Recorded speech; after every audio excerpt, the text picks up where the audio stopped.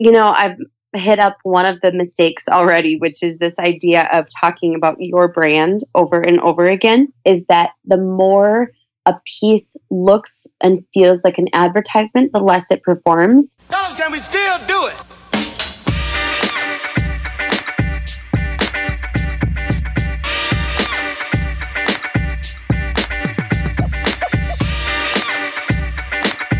All right, everyone. Welcome to the Local Storecast. I, as always, am your questionably humble host, William Glass. And with me on the other end is Rachel Pedersen, social media guru, entrepreneur, not a local business owner, but somebody whose interests and skills are going to be so useful for the local business community that it would have been a crime not to have her on. Rachel Pedersen, thanks so much for being with us today. William, thank you so much for reaching out to me and having me on your podcast. Yeah. So before anything else happens, would you mind just going ahead and giving us an intro? Who are you? What was your background? How did you decide to get in entrepreneurship? Kind of the basic intro. Tell us who you are. Definitely. So I am a Minnesota mom. I live in the Midwest. I'm born and raised here. And it's kind of funny because I always had this itch to go into entrepreneurship. I just didn't know what it was. Every job that I took on, there was always this slight dissatisfaction. Like I wanted something bigger. I wanted something better. When I worked in restaurants, I'd always have this dream of creating, opening my own restaurant. And when I was a hairstylist for a few years, there was always that itch to start my own salon someday. And so when the itch hit this time, I recognized it because I had finally met some entrepreneurs and realized, oh, hey, this is a thing. This isn't just, a sickness where I want to leave all my jobs and start my own thing. This is a real thing that people do. And as I started to kind of go into it after a career in, restaurants, a career as a hairstylist, and now working in marketing for a tech company, I started to get this itch. And what really fueled it was when I got written up at work for missing work for a few days when my daughter was sick. And it kind of took off like wildfire. Once it started, it was time to just go and make it happen. So I really pushed. I secured quite a few clients, and now I am a full-time social media manager, educator, and I guess kind of like a champion for social media because I love it so much. Wow. Awesome. A lot of entrepreneurs I've talked with have that story of the one day at work where you're like, oh God, no. Yes. And it was very obvious. I was so mad. My blood was boiling. And I thought, no, I don't want anyone to ever tell me again when I have to go to work, so it was time to take action. Exactly. Getting written up for a family member being sick, that's a tough one to take, I think. Yeah, I wouldn't swallow that well at all. Yes, definitely. So how did you, a lot of times people who are kind of on that verge or they've just had that moment at work where they're like, I don't know if I can do this anymore, but they're not sure they've got what it takes to do the entrepreneur thing. People's early first 30 days stories, I find are really helpful for those people. How did you go about, you said a minute ago, you secured a bunch of clients really quickly. Like, how did that happen? What did you do? Yeah. So the first thing that I really did, I was still pretty new to this world of entrepreneurship. We've had like one entrepreneur in our family, but it's not really considered a part of the life plan in Minnesota. Everybody goes into corporate. It's just, that's what you do. You go into corporate or you go into a job that you're going to work for the next 30, 40 years. So it definitely didn't feel like something that was like encouraged or natural. It's not like I'm from California where everybody kind of has the entrepreneurial itch a little bit. So what happened was I just kind of was thinking about how can I reach out to people and start talking to them about social media? How can I find people that I've never spoken with before? And I knew that LinkedIn was something that people were using to generate sales. Mm-hmm. And I was like, well, why couldn't I do that? Why couldn't I set up my LinkedIn profile to reflect social media and then start to pitch people? So I started connecting super, super aggressively with people on LinkedIn. And then, at first it was very spammy. I could sell you this and this is what I do. And then it kind of shifted to more of a conversational pitch where it was more of, I'd love to invite you onto a call and see what I could do for your business. Here's what I've done for, other businesses in my many different careers that I've had so far. And it just started to work. It was the weirdest thing. I remember the first time I signed a client, it was like, I'm jumping up and down and crying. And I'm like, I just secured a $1,000 a month client. This Wow. is real. It just was absolutely unreal. Okay. So those first contacts where, you say they were really spammy. What's that like? What do you just like mass emailing? How does it go? Oh, those pitches we all get on LinkedIn where it's like 7 paragraphs and it's all like me, me, me, me, me. Here's what I can do. Here's what I can do. Here's what I can do. Here's why you want to work with me. Uh-huh. I just copied those and because I didn't know anything different. And, I got a ton of like hate messages back and people saying, this is really like spammy. This is, no, thank you. I don't know you. And so it didn't take me long to get that real-time feedback that those don't work very well. You're going to turn off more people than you're going to attract. So I quickly shifted my pitch to more of just a really conversational pitch, and it's more of like hey, I see that this is what you're doing for your company. This is what I've done for other companies. I'd love to do something similar for you. Wow. And that seemed to work pretty well. So who was your first client? Like you talked about nailing that client and jumping up and down a little bit. Who was that? My first client, completely cold with no network. That one it was actually it was a car supply company in California. And we had been connected for a few years on LinkedIn, but we never knew each other. And it was so cool the moment that he sent over, I want to hire you. I did get a couple of other kind of warm contacts just from some of the Facebook groups I was a part of, but I didn't actually know them previously. But this was my very first cold contact, very first client. And actually, I went to Nashville, Tennessee last year with them, got to know their team and everything. We went to a big conference there. But it was like a car oil company. Really not sexy. It was Sure. It was just a really cool company and I learned a lot with them. What can you say about like the learning curve? So you pick up that first client, was it sort of smooth sailing from then, or were there struggles to work out and things like that? Oh, I will tell you, I'll be the first to tell you, I made so many mistakes. I didn't know a lot about social media. And the thing that was kind of hard too is that everyone who was teaching how to do social media management, they were charging an arm and a leg, and I didn't really have $2,000 to invest into a course. And so I was like, I'm going to figure this out, by trial by fire. So I just went for it. And that means that a lot of things didn't go right. And I just had to be okay with that. Right. Which wasn't always easy. I wanted to be an expert. I wanted to be a pro, but the best way to do it is by learning with a hands-on approach. Sure. So you pick up your first few clients, you're starting to grow your own business, and about a year in or so, you get the idea, what if I went viral on purpose? How did you get that idea? What like explain or describe, if you can, how that formed in your mind? Well, I'll be honest with you, William. When I realized that the best way to possibly get attention was to create a big splash with potentially a viral piece, it was something that the second I got that idea, I couldn't shake it. And it was kind of funny because I was like, at that point, everyone's still saying, viral is an accident. You can't plan it. It's never on purpose. And I kind of wanted to prove that was wrong. So I was talking to my husband one night and I added going viral to my dream board of my goals for 2016. And the second I added that to my dream board, I wrote the post that went viral. Wow. And yeah, it was really unreal how fast it all worked. But I just had this really strong gut feeling. And so I went for it. So what did you see in terms of, this is a thing I think people are going to share. I mean, to explain that guesswork, if you don't mind. Yeah, absolutely. A couple things that I noticed were that a lot of companies, this kind of goes back to like my pitching on LinkedIn. This is something that we all naturally do. We all start with me, me, me. Here's more about me. Here's why you should like me. Hey, do you want to hire me? Right. And I realized that the more we talk about our brand and our business, the more we turn people off. So I was like, what if I created a post that had absolutely nothing to do with my business?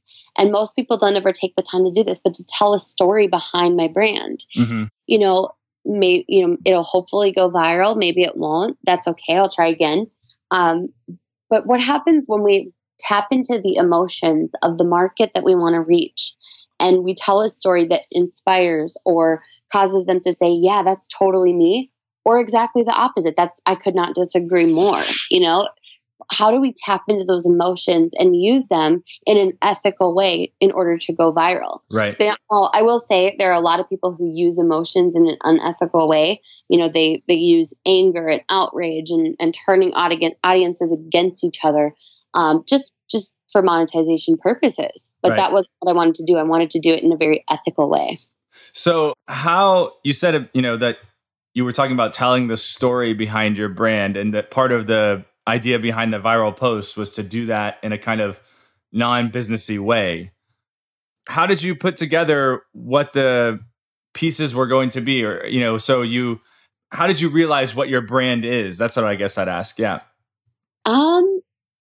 It's funny because, William, you haven't even mentioned this yet, but you wrote an incredible piece that talked about the brainstorming behind my social media. And it was one of the most brilliantly written pieces I've ever seen. And I still don't understand how you did it, because the things that you articulated in that piece were things that I have thought and I have journaled and I've shared with my husband and nobody else.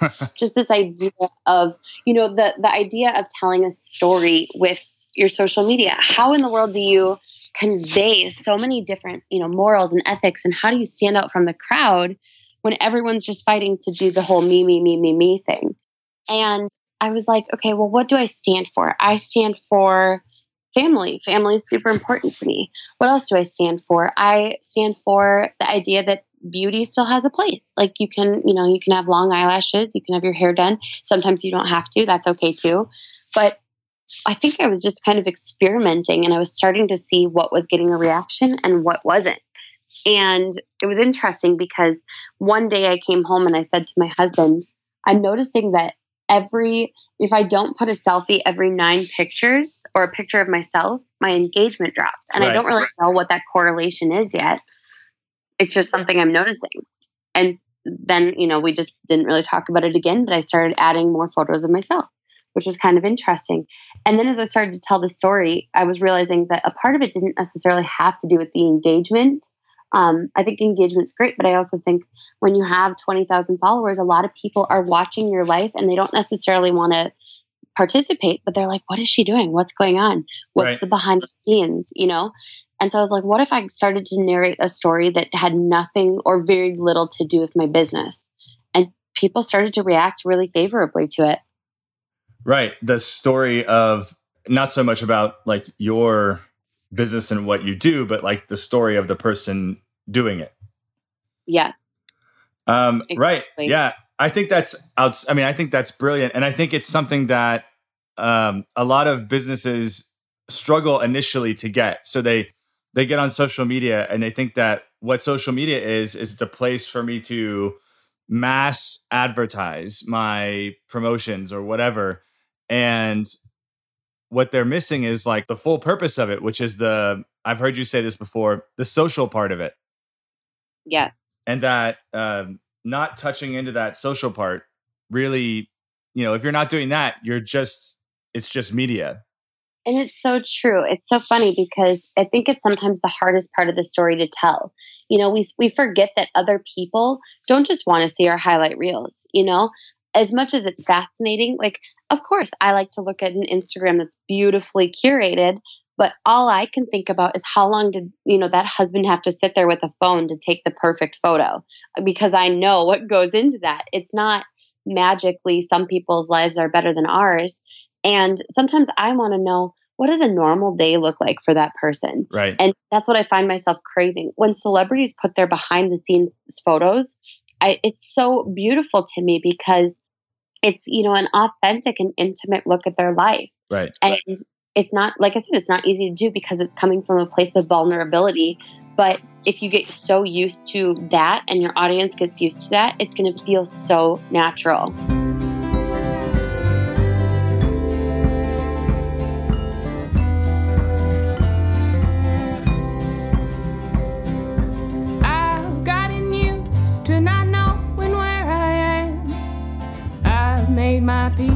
with the riptide. I've been alive in the places I'd have died, and I'm asking, what if these have been the dark times? You've talked a lot about how you've done social media and how you think of it. What do you think are some of the biggest mistakes? I know you've worked with a lot of businesses and even local markets. What are some of the biggest mistakes you see? I've hit up one of the mistakes already, which is this idea of talking about your brand over and over again. And it's funny because I manage a lot of big pages with huge followings. And one of the things that sometimes like their sponsors and stuff don't realize is that the more a piece looks and feels like an advertisement, the less it performs. But yet there's still, they want to make it look like an advertisement. They're like, no, we need our logo big here. We need it to be so clear that this is about our brand. When in reality, if you back away from your brand for a second, you're going to get the biggest reach.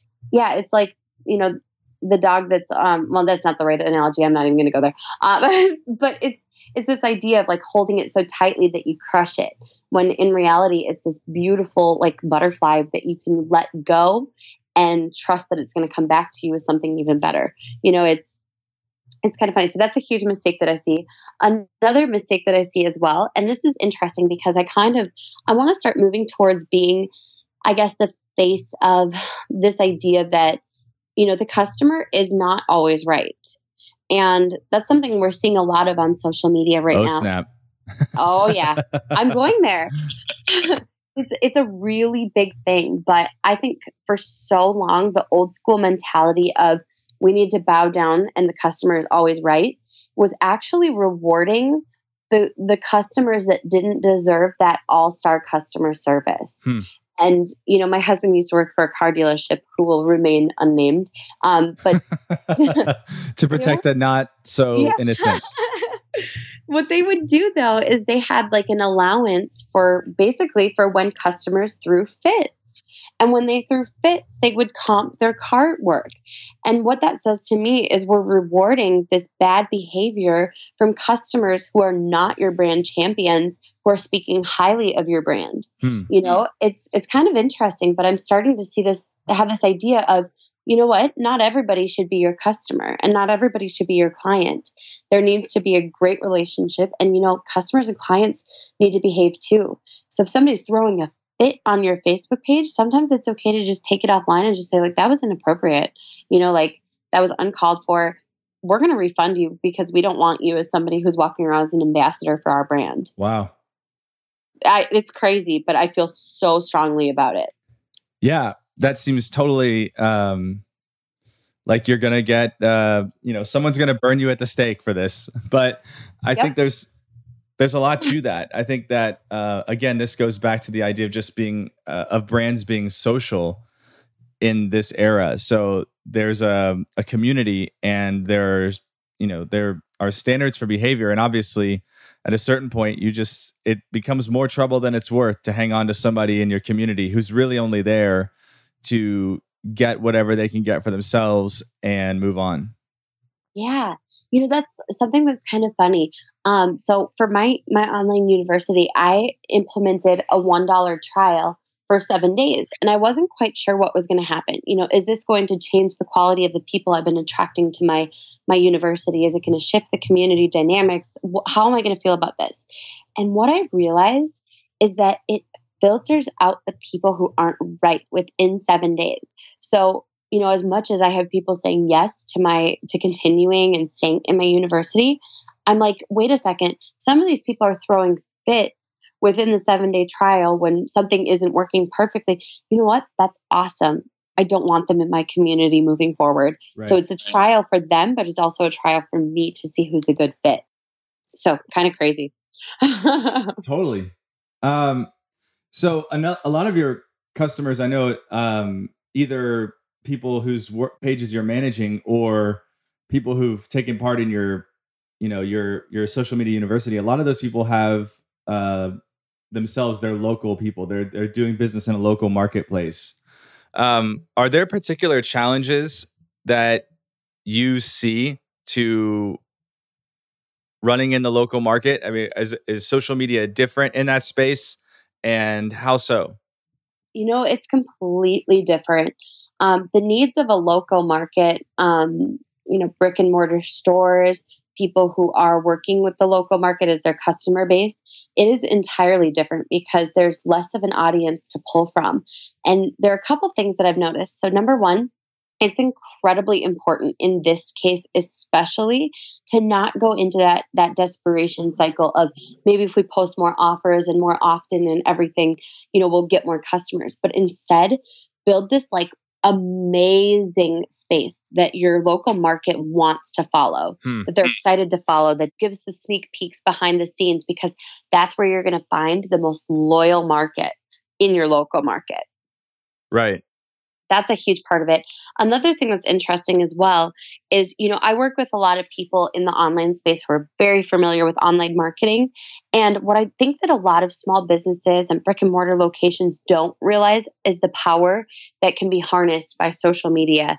And, there's in a large, there's definitely education that needs to happen just in general, because, all that they've known for a long time is traditional marketing.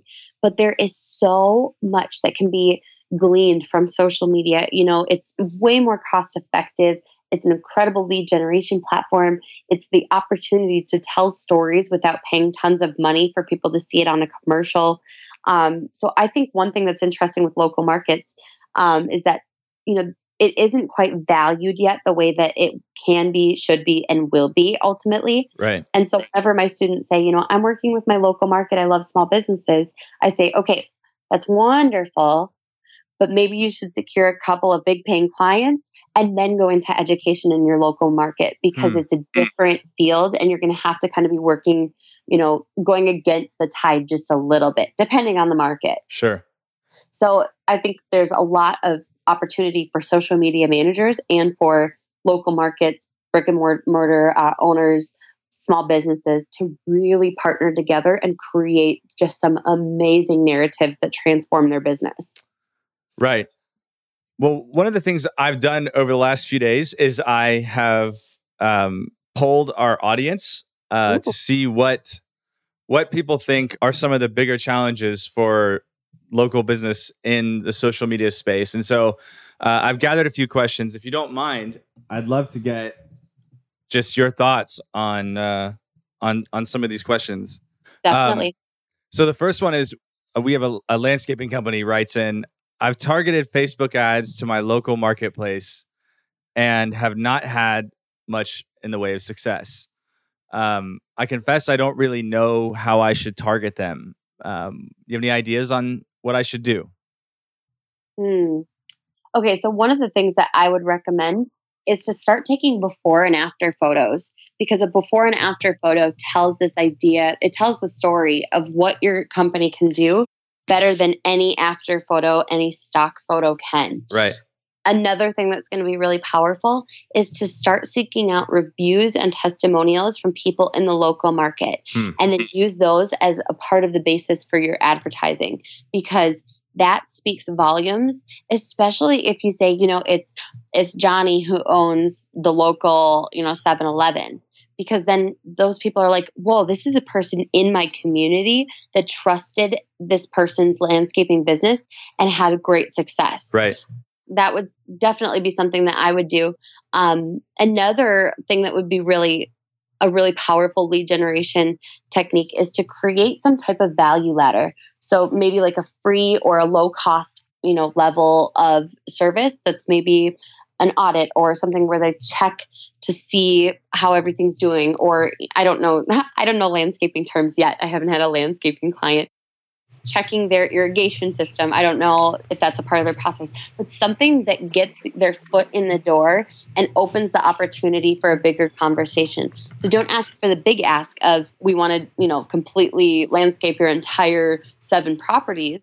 No, we want to offer this low level or free value offer to you, but Right. Then we're going to have a conversation, and that's where you build that know, like, and trust and relationship. Right. Sure.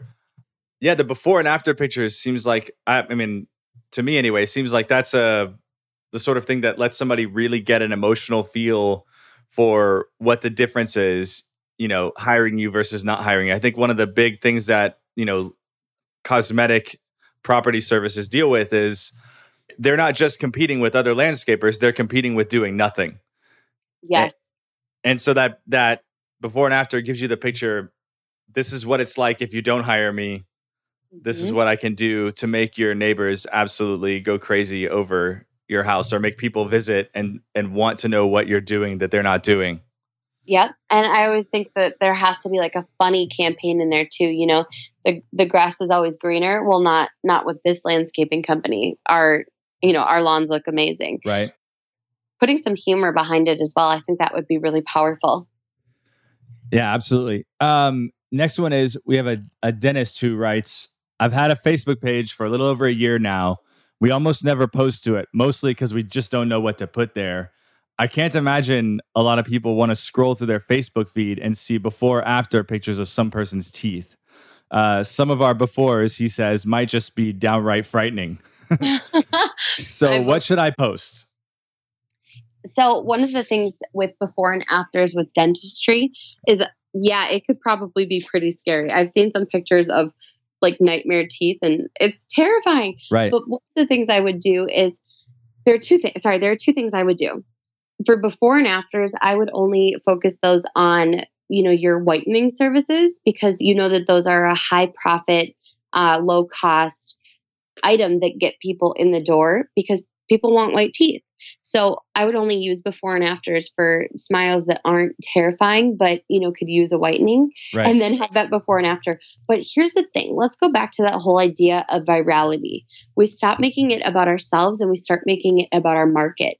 What does the local market feel about dentists? Well, I know that I am somebody that dentists want to get in, and I'll be honest, I'm scared of going to the dentist. Why? Because I've worked with really bad dentists before, and right, they've really messed up my teeth, and then I have to get fillings and then redo fillings or a root canal, and they failed the root canal, and that scares me. And so think about your market and think about, what is their hesitation in coming in? Is it money? Well, sometimes, but more often than not, it's this fear of getting their teeth worked on. So how can you make it less scary? Maybe with a video testimonial from somebody who said, I was really scared to come into the dentist. And I was really glad, because from the moment I walked into this office, it wasn't a scary environment. There were friendly people. There were, this. They took extra care to make sure that my mouth was doing fine. And for the first time in my life, I'm not scared of going to the dentist. Right. Again, I think the easily missed thing here is the importance of the social aspect of social media. It's one thing for you to get up and say, here's why my dental practice is awesome. It's another thing entirely for your customer to stand there and having just received the best service of their life and say, I was really nervous about coming here, and to identify with all the other people who are just like them, and then say, here's why it was great in this case. Yes, exactly. That's what I would do. Just let them know that you're a friendly dentist, that you're established in the community, that you've got a great reputation. And for any dentist, I would probably show like photos of your family coming to visit you at the office, tell that backstory so they know you're not just some, hack who's trying to make tons of money. You're a family person or something along those lines. I would definitely let people in on the behind the scenes of your practice. Lining up your values with the values of the people who you're hoping to attract. It makes total sense to me. Yes. I guess the last one, we have an e-commerce store who writes, my Etsy store sells wooden signs with custom lettering and calligraphy. I have a suspicion that social media might help drive traffic to my store, but I'm not quite sure where to begin. What do I do? Ooh, I love this question. Couple of different things. So with physical products that are appealing to, especially to women in general, since women make a lot of the purchasing decisions in a household, it varies depending on the income level, the age, the dynamics in the relationship. But I think that with something that's so visually attractive, you can't ignore Instagram and Pinterest. Right. And one of the things, oh my gosh, Pinterest, the power of Pinterest is amazing. But building like a strong following is easy on Instagram. And then on Pinterest, all it takes is one pin taking off for you to have tons of sales. So I'd start with just starting to really pin a lot of your content, a lot of your products on Pinterest. That's one platform where you can do that. Right. And on Instagram, show the behind the scenes, the care that goes into creating all of your signs, show some of your finished work, let people comment, but really build up those two communities. And then with Facebook is getting more difficult to get organic reach with. So what I would recommend is actually maybe starting Facebook, but holding off on it a little bit because you're going to have to run ads. Start with the organic platforms like Pinterest and Instagram, and then see what happens with those as you build a strong following.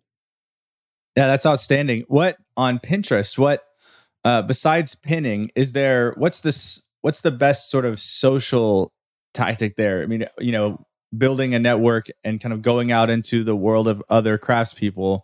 Do you have ideas on that? For Pinterest in particular, so I just brought on an amazing team member who is 1,000 times more talented in Pinterest than I will ever be. It's like she breathes Pinterest. She understands it so well.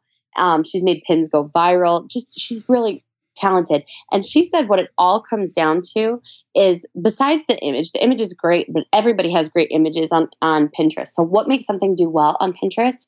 It all comes down to the meta tags, the metadata, the alt tags, and really the SEO of whatever you're pinning. So if you already have a solid strategy on Etsy to get ranked, that same strategy is going to work in your favor when you start pinning items from your store. Right. It's already built into the pins. Wow. That's outstanding. I sure hope this person catches the show. That was awesome.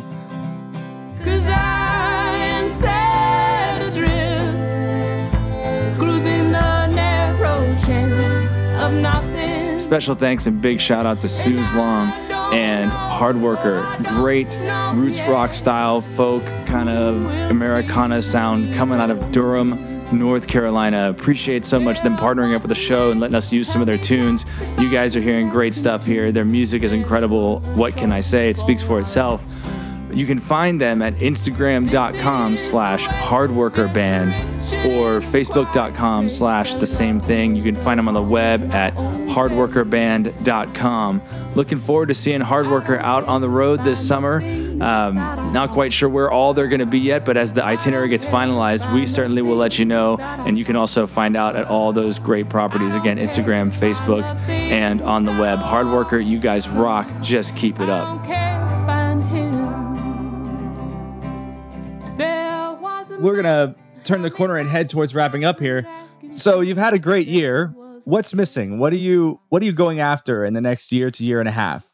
Ooh, one of the things that it's funny because I look back on this last year and I've achieved a lot more than I ever thought I would in my lifetime. I had dreams, but I didn't really know how that they would start to come to fruition. I just hired a couple team members that are dream team members. The only thing that's really missing is figuring out how to find balance continually, Right. Not balance for a weekend, not balance for a couple hours, but more like, how do I, as a business owner, find, systems for getting myself out of really long days? It's transitioning from freelancer to business owner to kind of more hands-off business owner. It isn't a natural process. So that's something I'm really working towards. I'm getting closer every single day, and I've got some mentors who are pushing me towards it. But I would really love to someday work, 9 to 3 potentially. Is it possible? I don't know, but I'm going to definitely shoot towards it. Yeah. So it sounds like you've got team members coming on, and so you're beginning to do that bit where you leverage yourself out.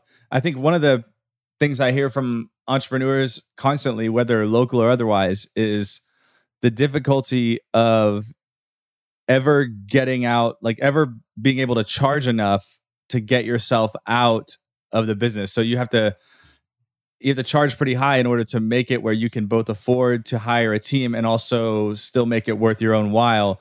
I'm sure as the year has gone by, you're able to charge more, but because you're becoming a respected thought leader and an authority in the area. But what have been some of your successes on that front, getting to a place where you can step out and bring team members in? Like, what are the successes and challenges you're facing there? Definitely. So I have my two different sides of my business. I have Social Media University, and then I have my marketing agency. And with Social Media University, that was my first step in really going hands off in something. And what I did is I brought in this team member who was actually a member of my university. And I saw her and she stood out to me and she just was very organized and brought a level of systems that I loved. And so what I did is I just took an afternoon. It was really hard to step away from everything and take, 4 or 5 hours. But I built out the SOAPs and, the standards. What is it? It's standard operating procedures. Sure. I'm building all those out and building all the screen shares so she could see what the processes looked like. And the moment I did, it was amazing because that one, I was able to literally just step back and be like, she's handling all new members, all canceling members. She's handling, all the stuff on that side right. of my business. That's amazing, and it freed me. And that was kind of addicting. I was like, who else can I hire? Like, what else can I, outsource? And then I brought on, and this was really cool, but I brought on my sister. Wow. Who's one of my best friends. And she's very brilliant. She's got a very strategic mind as well. And so it was kind of like cloning myself, which was amazing. And then the challenge that I found with that is that she really needs to be working on high level strategies in my business because I should be at some point, I think Russell Brunson calls it like the guru on the mountain. You're the guru on the mountain, and then you hand everything down to your team, and then they implement everything. Right. And he's really right about that. So that's something that I need to work towards and get to. So I trust her, and I'm excited, but I'm realizing we need to bring on maybe a couple more people so that she can focus on being my right hand person, and then my other team member is my left hand person. How are you keeping all this together with having a new family? I mean, a lot of the local business owners I talk about, 100-hour weeks aren't uncommon. They basically live on fast food and convenience stores. I mean, how are you keeping life running while running this sort of two-sided giant business? Yeah. A part of it is pivoting because, you're not born a leader of two giant businesses. Right. Do you know what I mean? It's a growth process. It's been very challenging, to say the least. It's stretching every day. I guess I've kind of decided I'm not going to live in the comfort zone ever again. It's always going to be uncomfortable and it's always going to be stretching. The biggest thing is, my husband really stepped up, and he actually, at first I retired him from his 9 to 5, just because I wanted him around more. And he's been amazing and, doing laundry and doing the grocery shopping. And he's not as good of a cook as I am, but he can put together a meal and he makes sure that I eat a sandwich throughout the day. But my husband's really, really stepped up. And, he's going to start his own business at some point, and then we're going to need to bring in somebody who helps to kind of manage everything in the household. Right. But I couldn't have done it without him really stepping up and being like, I've got your back. I'm pulling the slack in this team while you're building this business that's going to change our lives, Yeah, that's an amazing part of your story, I think, is that your brand is that story of family and bringing families together, hiring your sister, bringing hubby home to help manage, the whole life. That's this working with family thing is your brand. It's a huge part that I think, is part of the reason people identify with you. I mean, going back to the viral post, the viral post, for those who are hearing this for the first time, was a defense of having a small wedding ring, despite the fact that Rachel had achieved serious success. And for Rachel, the ring was an emblem, a sign of this value of love and family and holding people close to you, and not just replacing someone because you maybe can do better now. It's incredible that goes all the way down in your business, all the way down to who you hire and who comes in close and gets to help make the big decisions. Oh my gosh, it's so true. And, my dream is for my entire team to feel like a family. I know that people say like, don't work with family. It's a nightmare. Well, sometimes it is, but I've hired my mother-in-law and she's our full-time nanny for the girls so that it's a win-win. We don't have to hire a stranger, but it's family and she's able to make an income and spend time with her grandkids. And, my sister's on my team now. My mom is actually the person that I have in mind for the household manager, because then it feels like you're still doing a good thing for your family. But I just want this really like intimate feeling. Anyone that I bring on my team, I want us to laugh and have fun and know each other so closely that it's like you almost don't even have to talk. You communicate through like ESP, It's that's how it is with sisters. I'll say half a sentence and I'll never finish it. My sister will know what she's supposed to do from that, which is amazing. Right, of course. Yes. So knowing what you know now, Rachel, about how life has turned out, what was going to happen, if you could go back and meet Rachel Pedersen at 19 years old, what would you say to her? Oh my goodness. 19-year-old Rachel was very messy, to be honest. It's a different person. The biggest thing I would say to that 19-year-old girl, because she was just kind of spinning out of control, didn't know up from down, left from right, didn't know who she could trust. It was just a really like hard time. But I would say to her, there is hope. There are big things that you can't comprehend yet that are going to happen. You're going to find love that is beautiful and unshakable and is a foundation for your life. You're going to be an amazing mom. You're going to have a business that you never could have comprehended. Everything is going to look different. So, maybe don't spin so far out of control. Maybe party, but just not too much. But at the same time, that 19-year-old girl had to go through a journey in order for me to become a single mom, in order for me to find my husband, in order for me to build the business that I did. It's that whole cliche, like, I wouldn't change anything because then I wouldn't be where I am today. Right. But I would just give that 19-year-old a seed of hope and just say, there are big things coming. Just don't give up right now. Don't give up. Just know it's on its way. You just have to continue on this path and everything will work out. Wow. No better place to end. Rachel, thank you so much for being on the show. It was a delight to have you. William, thank you so much for inviting me and for reaching out to me on social media. Yeah. A couple of months ago. Yeah, grateful too.